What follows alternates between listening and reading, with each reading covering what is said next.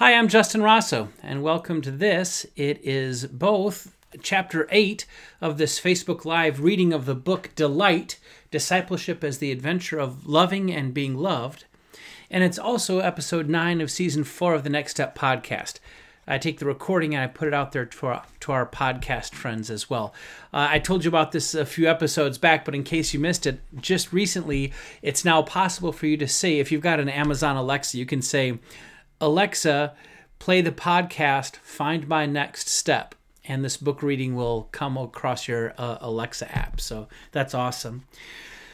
Great Aunt Elva had a hip surgery today. She fell over the weekend and it required surgery, so we're thinking of her and keeping her in our prayers this afternoon and evening. And Naomi's got oral surgery to take out her wisdom teeth tomorrow morning. So surgeries in the family, turns out that's what we're facing this week in the Rosso household. We are moving from 8 p.m. Eastern Standard Time to 7 p.m. Eastern Standard Time. Maybe you caught my couple-minute video earlier today. I'll be reading Delight at 7 in order to clear the way for Andrew Peterson. Andrew Peterson has written some of my favorite music ever and of some books that I really like. Kind of in the spirit of C.S. Lewis, he wrote the Wingfeather Saga. He read the first 2 chapters during the quarantine this last spring Easter season, and he's picking up now in the fall with book 3, The Monster in the Hollows. That'll be on Facebook Live as well at the Andrew Peterson Music Facebook page. I put a link in the description of this Facebook Live video as well. Check that out. Andrew Peterson's an awesome guy. Read his stuff. He's written a book called Adorning the Dark about the creative process as a Christian. Really like his theology, really like his heart. So please check out Andrew Peterson and tell him I sent you. He's a cool guy. So tonight we're in Chapter 8. It's one of my favorite chapters. I have perhaps only 12 favorite chapters in the whole book. But this one is Chapter 8, and it's called I Am My Beloved's, and my beloved is mine. That's a quote directly from the Song of Solomon, and that's one of the key images of mutual delight that Scripture gives us for our relationship with God. So without further ado, let's get into Chapter 8 of the Delight book. Section 1 of Chapter 8 is called My Beautiful Wife, and this is one of the reasons it's one of my favorites. I don't think I'll ever forget the look on Miriam's face as she appeared from behind the massive pipe organ at the Chapel of the Holy Trinity on the campus of Concordia University, Ann Arbor. She was arm in arm with her father, a rather composed and dignified man in a conductor's tux, who was trying hard to keep it together as he escorted his baby girl down the aisle. I even have a photograph to help me remember the event. Miriam, in her beautiful wedding dress with her hair piled high, Miriam looked like a kid in a candy shop. Miriam's eyes were open almost impossibly wide as she scanned the crowd. Her calla lily bouquet in one hand and her father's arm in the other, she rounded the corner to come down the aisle and saw her sister and my sister and select family and friends in rich, deep green dresses and black tuxedos, standing in attendance on the slate tile stairs at the front of the sanctuary. And there, surrounded by flowers and stained glass, she also saw her groom. Me, looking back up the aisle at her, waiting for her to walk down the altar to make and receive promises, vows of love and commitment.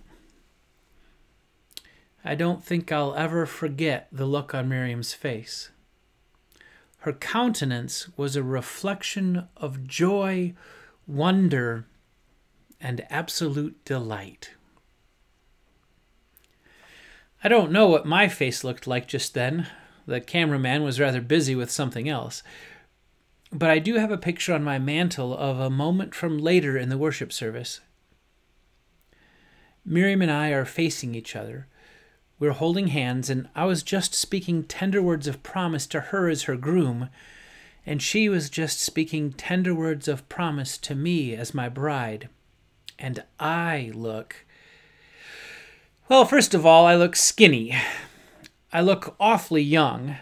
I happened to be teaching at a private high school at the time, and the rules governing faculty facial hair back then meant I was only allowed a mustache and not the goatee. My hair was the floppy curl I wore back in college, and to my eyes now, I look like I was about 12. But besides all that, I also look absolutely in love. Just head over heels, a little puppy dog with big, bright eyes, and oh my yes, a black, swishy tail. I can't tell you that every moment since has been just like that. You and I both know that because we are in a fallen and sinful world, all of our relationships, our marriages included, all of our relationships are dysfunctional to one extent or another, some more, some less. And whether you have ever been married or never been married, or your marriage was a roller coaster or a train wreck or a celebration or some combination of all of those, I want you to know that you don't have to carry your own personal baggage with you into this chapter on delight. And I don't have to carry mine. You have permission not to have to think about your marriage or your baggage as you go through this chapter. This image of a bride walking down the aisle to meet her groom still holds something important for your life of faith. That moment of joy and intimacy and promise and anticipation and, yes, delight, wrapped up with the best experiences of being bride and groom, husband and wife, all the best of who we are and what we experience, is a window into God's heart for us. Depending on the week you're having, it might be hard to relate to that image. You can come back to this chapter later if the topic is a little too sensitive right now. But I want you to know that the brokenness of your experience cannot diminish what this image of mutual delight means for you in your relationship with a God who is unashamedly head over heels in love with you. So read on. Your complicated experience with human relationships notwithstanding, the promise embedded in the image of bridegroom and bride is staggering, and the delight is almost too much to take in. Section 2. What's a love poem doing in my Bible? Song of Solomon, that intimate love ballad of the Old Testament, seems almost out of place in a collection of holy writings. If you picked up this graphic expression of desire as a paperback, it would probably have an NC-17 rating and some partially exposed pomegranates on the cover. In fact, tradition suggests that at one point this Song of Songs had an NC-30 rating. Good Jews weren't supposed to read this part of the Bible until they were 30 years old. The logic for this prohibition seems to be expressed in the last chapter of the book itself. Don't excite love, don't stir it up until the time is ripe. Nonetheless, this steamy love poem is a part of the library we call Scripture. Not in the teen readers section for sure, but still part of the collection. So is there anything that this book can tell us about our relationship with God in Jesus Christ? For some faithful readers throughout history, wanting Song of Solomon to say something about Jesus has led them to think it can't be saying anything about intimate, sensual love and desire.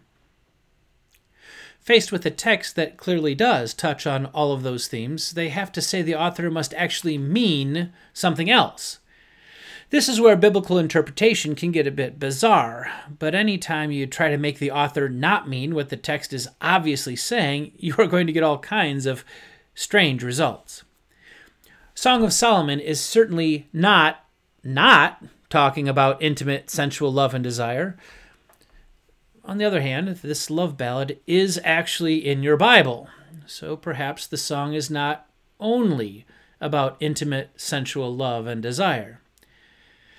In fact, the intimacy of the marriage relationship is used throughout Scripture as an image for the mutual relationship between God and God's people. God seems to view the covenant at Sinai as if the Almighty were the groom, speaking intimate words of love and promise, and Israel were the bride, speaking those tender words right back. Check out Hosea 2, verses 14 to 23. The prophets view idolatry not just as the breaking of a set of rules, but as the willful betrayal of a marriage relationship, the spiritual equivalent of going behind your spouse's back to spend quality time with the local prostitutes. You can check out Exodus 34, Leviticus 17, or Hosea's chapter 1 or 2 or 3. I, the Lord your God, am a jealous God. That's Exodus 25 and 34:14. I, the Lord your God, am a jealous God doesn't paint God as petty or emotional. It frames the bond between God and God's people as a committed, intimate, dare we say, monogamous relationship. The New Testament follows suit. Of course, Jesus tells parables of the kingdom as a wedding banquet, but even more specifically, John the Baptist refers to himself as the best man and Jesus as the groom. That's John 3:29-30. Paul talks about the church as the bride of Christ, and in a section Paul himself admits is a little confusing, Paul talks about the relationship of husband and wife as an image of the relationship of Christ and the church. That's Ephesians 5. In the closing chapters of the whole Bible, John describes the kicking off of an eternal party known as the wedding feast of the Lamb, and God's people as a radiant bride. Revelation 19, 7-9, and 21, verses 2 and 9. Suddenly, it doesn't seem so strange to think Song of Solomon has a place in the canon of Scripture. That image of bridegroom and bride, of husband and wife, loving and being loved, is all about an intimate, mutual, joyful, exclusive relationship of longing and delight. Read in that light, this Song of Songs is an amazing expression of God's intimate love for us and an invitation into an intimate, tender, passionate relationship with God. Don't push that image too far, but do push it far enough. The Spirit intends for you to experience and understand God's love for you and your love for God through the lens of the intimate, mutual, playful, intense, passionate, exciting love relationship between an adoring bride and her adoring groom. We experience that love relationship with God together. Together as the church, we are the bride of Christ. That sense of community and corporate identity is an important part of the biblical bridal imagery. And we also experience that love relationship with God as unique individuals. The personal character of this intimate image invites us all to receive this promise personally. On the one hand, the Scriptures paint a picture of communal salvation in a way that may be surprising to people in our individualistic society. On the other hand, those same Scriptures paint a picture of salvation that is personal, intimate, and individual in a way that may have been surprising to people in the community-based society of the time. When Yahweh declares, "As a shepherd seeks out his flock when he is among his sheep that have been scattered, so will I seek out my sheep, and I will rescue them." That's Ezekiel 34. The image is communal. The flock is rescued as a flock. Jesus echoes that image when he talks about being the good shepherd. The sheep all together listen and follow and are brought in. There is, quote, one flock, one shepherd, John 10. In both Old and New Testaments, we are loved and saved as a community and into a community. At the same time, when King David expresses God's personal relationship to him as a person, the former sheep herder uses startlingly individualistic language. Yahweh is my shepherd, I shall not want. He leads me, restores me, comforts me. In a time and culture when your identity was fundamentally tied to your community, the fact that the entire 23rd Psalm is written in the first person singular is astounding. Jesus picks up on that individual, personal aspect of salvation in the parable of the lost sheep. Sheep, singular and individual. Matthew 18:12-13 says, "If a man has 100 sheep and one of them has gone astray, does he not leave the 99 on the mountains and go in search of the one that went astray? And if he finds it, truly I say to you, he rejoices." That's another delight word. Rejoice, Cairo, like the city, Cairo, is related to words we met back in chapter 1 on joyful delight. Joy, kara, that is caress with an ah, and grace, charis, caress with an is. He rejoices, Cairo, joyful delight, over that one sheep more than over the 99 that never went astray.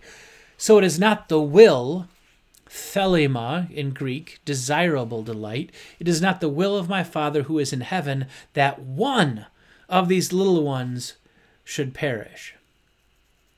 Cairo is to be glad, delight, rejoice as a result of grace. A single sheep is worth it. A single pearl can have immeasurable value. Your personal God values you personally. As an individual, you belong to the fellowship of believers, the whole Christian church on earth, the bride of Christ. And the Spirit also intends for you to experience and understand God's love for you as an individual and your personal love for God through the lens of the intimate, mutual, playful, intense, passionate, exciting love relationship between an adoring bride and her adoring groom. You are saved as an individual. And you are saved into a community, grace upon grace, delight and even more delight. The Song of Solomon was written for you as an individual and for us as a church.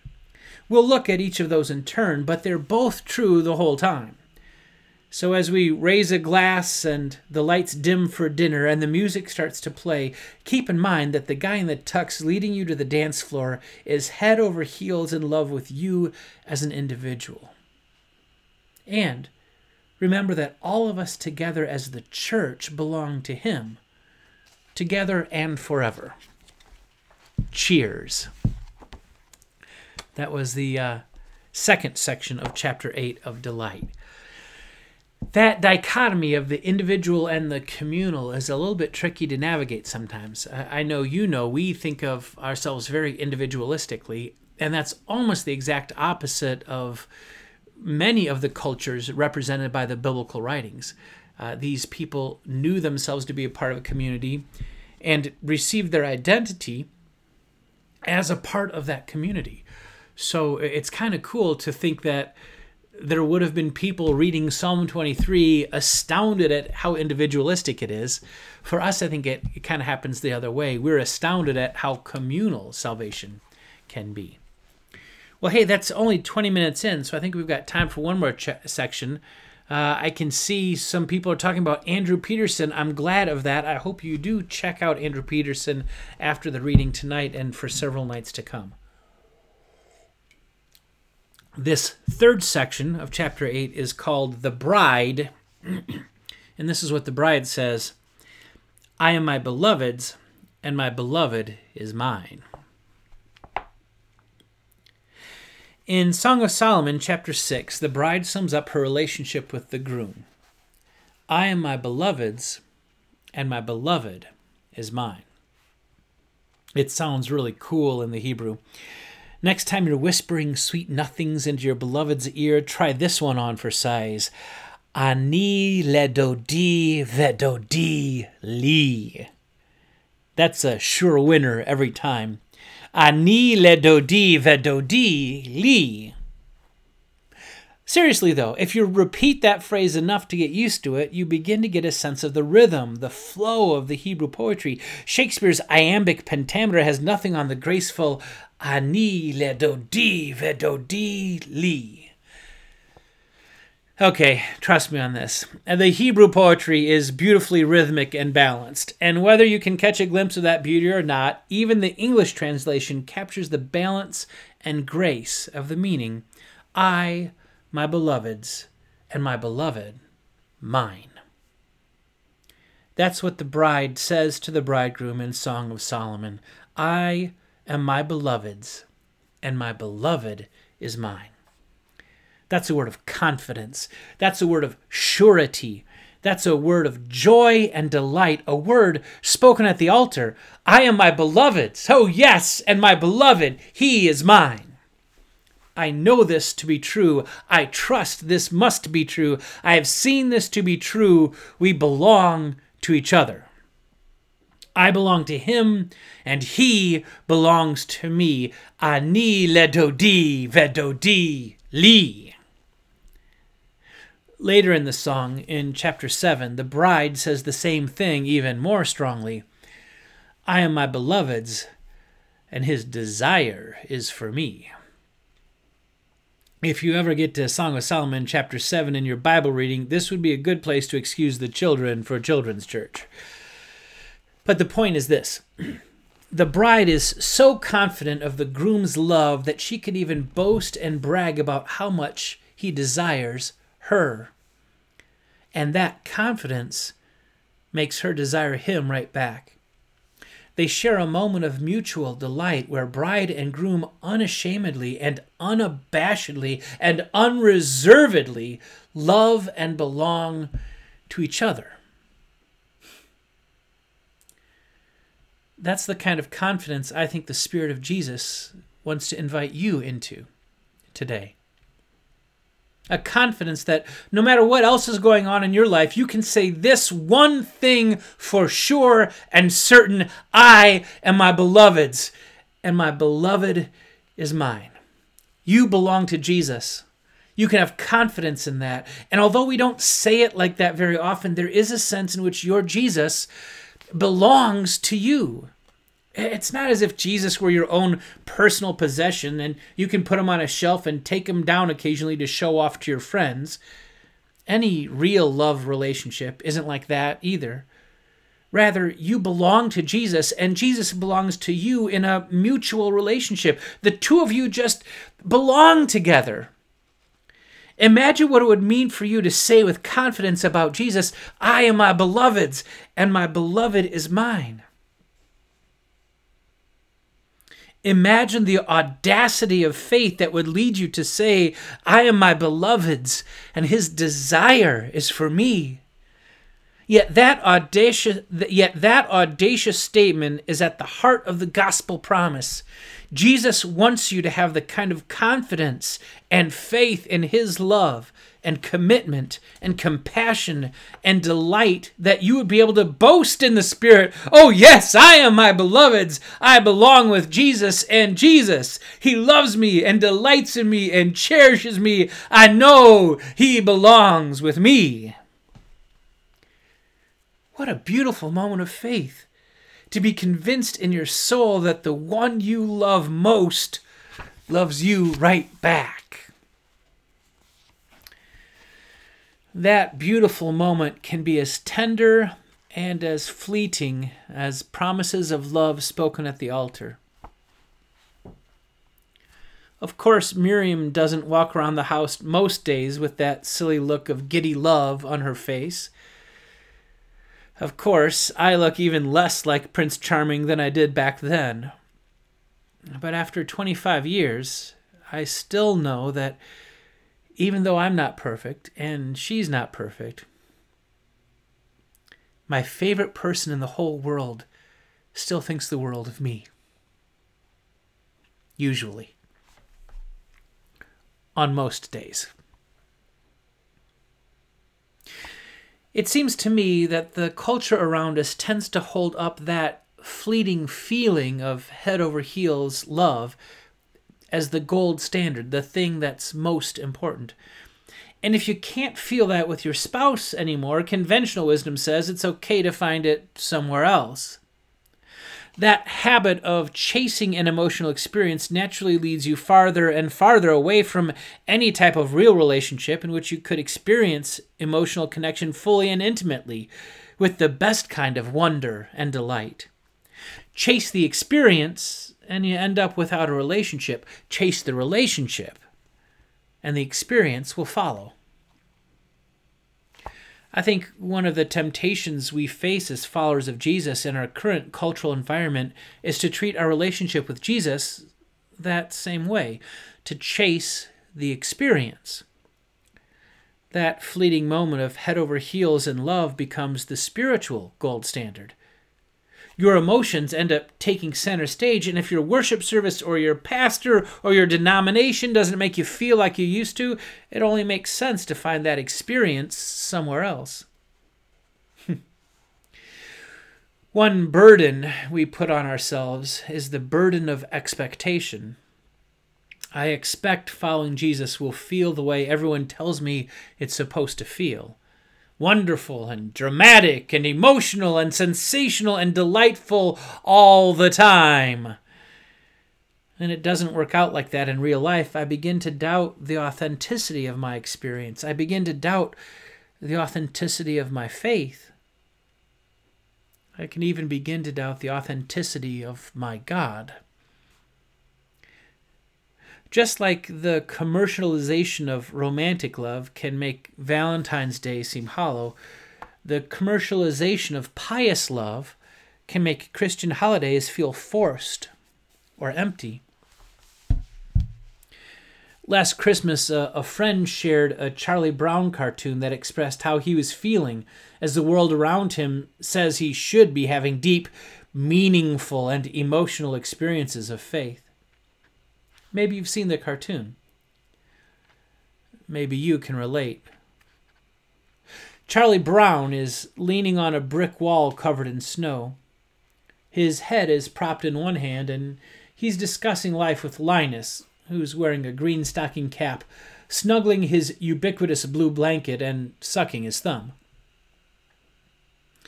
As large snowflakes gently drift down, Charlie Brown makes this lament. I think there must be something wrong with me, Linus. Christmas is coming, but I'm not happy. I don't feel the way I'm supposed to feel. Wow. I don't feel the way I'm supposed to feel. That says a lot, doesn't it? I think we can sometimes get caught up in the expectation of feeling a certain way when it comes to religion. And if Jesus feels distant, or the Spirit feels absent, or the Father feels disinterested, we pile guilt and shame on top of the loneliness and grief. There must be something wrong with me. I don't feel the way I'm supposed to feel. In this book on delight, in this chapter on intimate and passionate and almost giddy love, I want you to know that the feeling of personal connection and spiritual joy is not the gold standard. If your faith doesn't feel giddy right now, you aren't a failure. Jesus knows you and loves being with you, even when you can't feel it, don't feel it, or don't even want to feel it. The reality of Jesus' love for you is way bigger than what your emotions tell you about your faith. You can lay down the burden of expectation that comes with wanting to be a good Christian. You can just be who you are, because Jesus actually likes you, the real you. The complicated ball of emotions and expectations and needs and failures and joys and sorrows and desires and identity crises. Jesus actually likes you, the real you. He's much less interested in the person you think you're supposed to be. I mean, you can talk to him about the person you think you're supposed to be, but Jesus thinks the person you are is way more interesting and delightful. Jesus thinks you're awesome. You don't feel that right now? That's okay. It's still true. My wife doesn't have to be giddy in order to love me. I don't have to feel any certain way on any certain day to validate my love for her. Our relationship is not determined or grounded on the way we happen to feel at the moment. And if we never felt anything, wouldn't that also seem wrong? I don't judge my marriage by my feelings, but don't feelings of love and excitement and even giddy delight belong fundamentally to the intimacy of the marriage covenant? If one of our temptations as followers of Jesus is to chase an emotional experience as a way of validating our faith, I think another temptation is to avoid all emotional experience as if not having an experience were a way of validating your faith. I've seen that. I've done that. I have sometimes thought or acted like I thought that not experiencing the grace of our Lord Jesus Christ, the love of God, or the fellowship of the Holy Spirit was a sign of strong faith. After all, feeling like God's promises are true doesn't make them true. God's promises are true whether I feel like it or not. So far, so good. Ergo, not feeling or experiencing God's promises must be true faith. Now, wait a minute.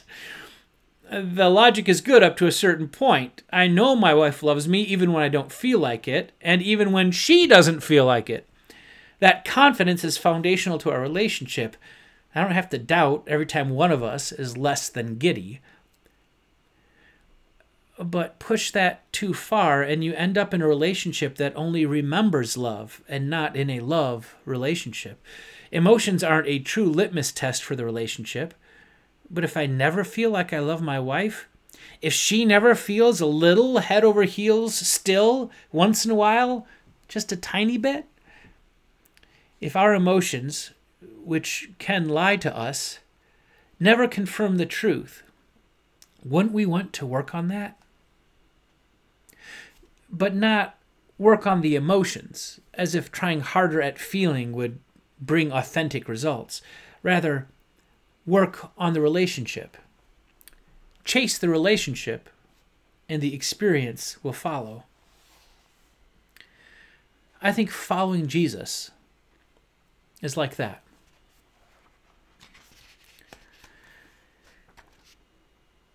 We've got a couple of pages before the end of this section, and it's been 33 minutes. I think I'm going to try to hurry up and finish up so we can end at the end of a section. Okay, hang with me just a couple more minutes. Chase the relationship, and the experience will follow. I think following Jesus is like that. I think it is good, meet, right, and salutary that you should at all times and in all places have the kind of confident faith that says, I trust God's promises are true even if I don't feel like it. And if you never feel like God's promises are true, Jesus wants you to long for something more. Don't chase the emotions. Do chase the relationship. And don't carry the burden of having to experience any particular emotion at any point in the journey. Are you grieving this Easter? Grieve. Jesus is with you. Are you sad this Christmas? Be sad. Jesus is with you. Jesus doesn't love some perfect and imaginary version of you that says and does and feels all the right things at all the right times. Jesus loves you, the real you, the you that doesn't live up to your own expectations of what faith is supposed to be like. Don't give up on feeling deep and personal love in your faith walk. And stop trying so hard to have an experience of deep and personal love. Like all areas of discipleship, you can give your emotions or lack of emotions over to Jesus and let him deal with them. You don't have to carry that burden. And then in parentheses, I say, go ahead. Do that right now. It's not hard. Dear Jesus, I give you my emotions. I don't trust them, and I can't control them, but I trust your Spirit. Reign also in my feelings. Amen. I distinctly remember standing in a friend's kitchen and arguing about spiritual experience. I was in town for a conference, and 3 of us were talking about faith and experience and emotions and the Holy Spirit. Jamie Wishman, it was your house, and Carl Medeiros, you were the 3rd one in that conversation. I came down pretty hard on the even if I don't experience it, I trust it is still true side of the equation, to the point that of just about denying that I ever needed anything you could call a spiritual experience ever again. I don't think I was exactly wrong, but I don't think I understood delight. Okay, maybe I was wrong.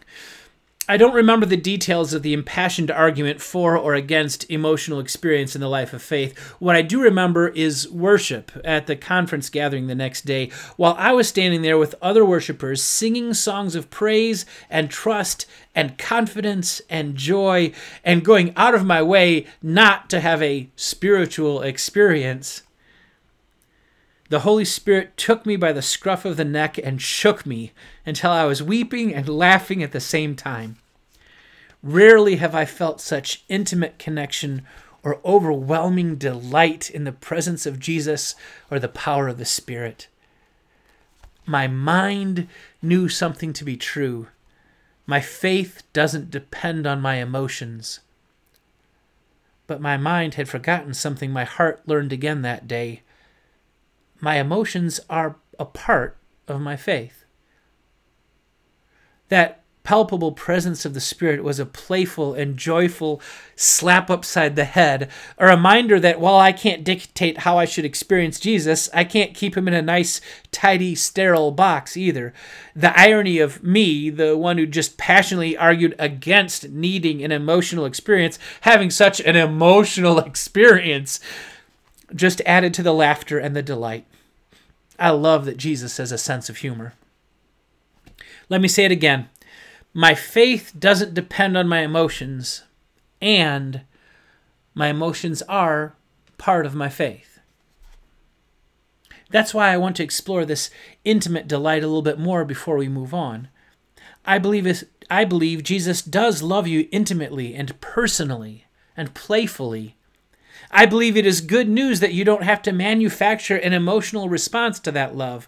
What's more, I also believe that your emotional response is part of your relationship with Jesus.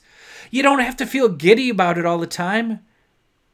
And more, as you get to know Jesus better and better, as the Spirit shapes and molds you, you just might have more of an emotional experience of your faith. In fact, I think you will experience the grace of Jesus and the love of God and the fellowship of the Holy Spirit. But don't chase the experience. Chase the relationship. The bride in Song of Solomon says with confidence, I am my beloved's, and my beloved is mine. I want that confidence. And I want that confidence for you, too. To help us get there, let's look at what the groom says to the bride and at some of the reasons we have trouble hearing that statement of delight from Jesus. And we'll save that for tomorrow night. Hey, thanks everybody. Thanks for being with me. Thanks especially to my wife Miriam for loving me even when she doesn't like me and liking me because she loves me. Good night, everybody. We'll see you tomorrow night at 7 p.m. Eastern Standard Time. Go check out Andrew Peterson. Good night.